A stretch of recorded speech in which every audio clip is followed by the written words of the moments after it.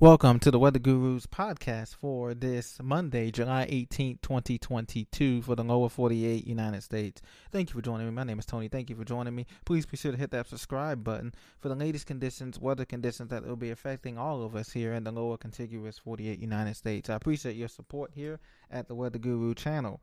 Well, we're going to get right into it. Looking at the current surface map here, we have some showers associated with a stationary boundary, a frontal boundary here pushing through the central mid-Atlantic and the northeast right now, producing showers and thunderstorms. A couple of these were severe thunderstorm warning in the Baltimore, Maryland area, just north of Baltimore County there, and some of these in the southern PA were warned, but they were discontinued. They thought they had a brief tornado watch, a warning there, but the rotation just wasn't strong enough. It was more straight line winds. It wasn't that broad, that tight circling, that couplet, that rotation that we like to see there.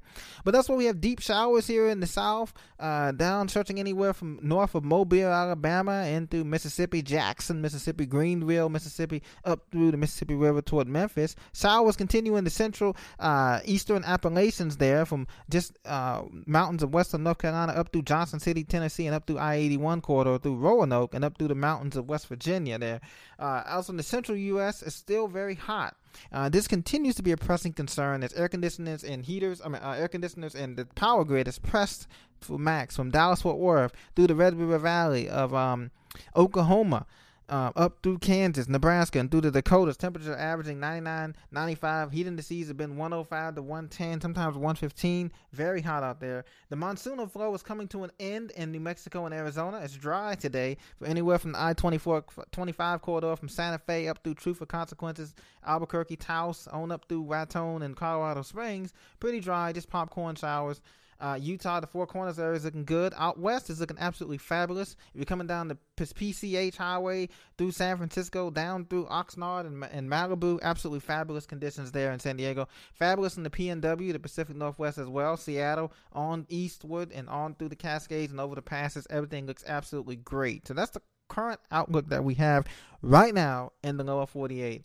National Hurricane Center for the tropics, no tropical activity is expected in the next 48 hours. As you can see, it's pretty clear. But the Eastern Pacific, we do have Estelle still out there, and Estelle is a Category 1 hurricane with max sustained winds at 80 miles an hour. Minimum central pressures at 986 millibars. Just hang on to that. But as it traverses west into the more cooler waters away from the Baja California and the Cabo, it's going to be upwelling and stirring up those cooler waters. It's going to forecast to be weakening here soon here in the next couple of days. It's moving quite fast too. West-northwest at 12 knots at 14 miles an hour.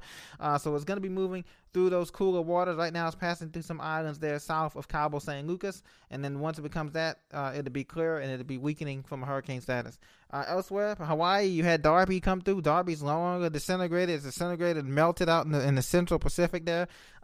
Disturbances there, and it wasn't able to keep its status past the international date line. It would have become a cyclone or something, but now it's just a typhoon. But now it's just it's disintegrated. Hawaii looks clear. Everything looks good going on right there as well. So that is your update for the contiguous United States, lower 48. Continue to be weather vigilant for the watches and warnings as we continue to go through this heat spell in the next couple of days. Anywhere from the upper Midwest to the Northeast, there could be more slight and marginal risks, according to the Storm Prediction Center, for thunderstorms that could be severe in nature, meaning that it could be, pea-sized hail or nickel-sized hail with these gusty straight-line winds. Sometimes it could spin up an EF0 tornado, but we can't rule that out, but that has not been the case so far today. So thank you for joining me once again. Please be sure to subscribe to Weather Guru, and I thank you for your support. Have a great day wherever you are.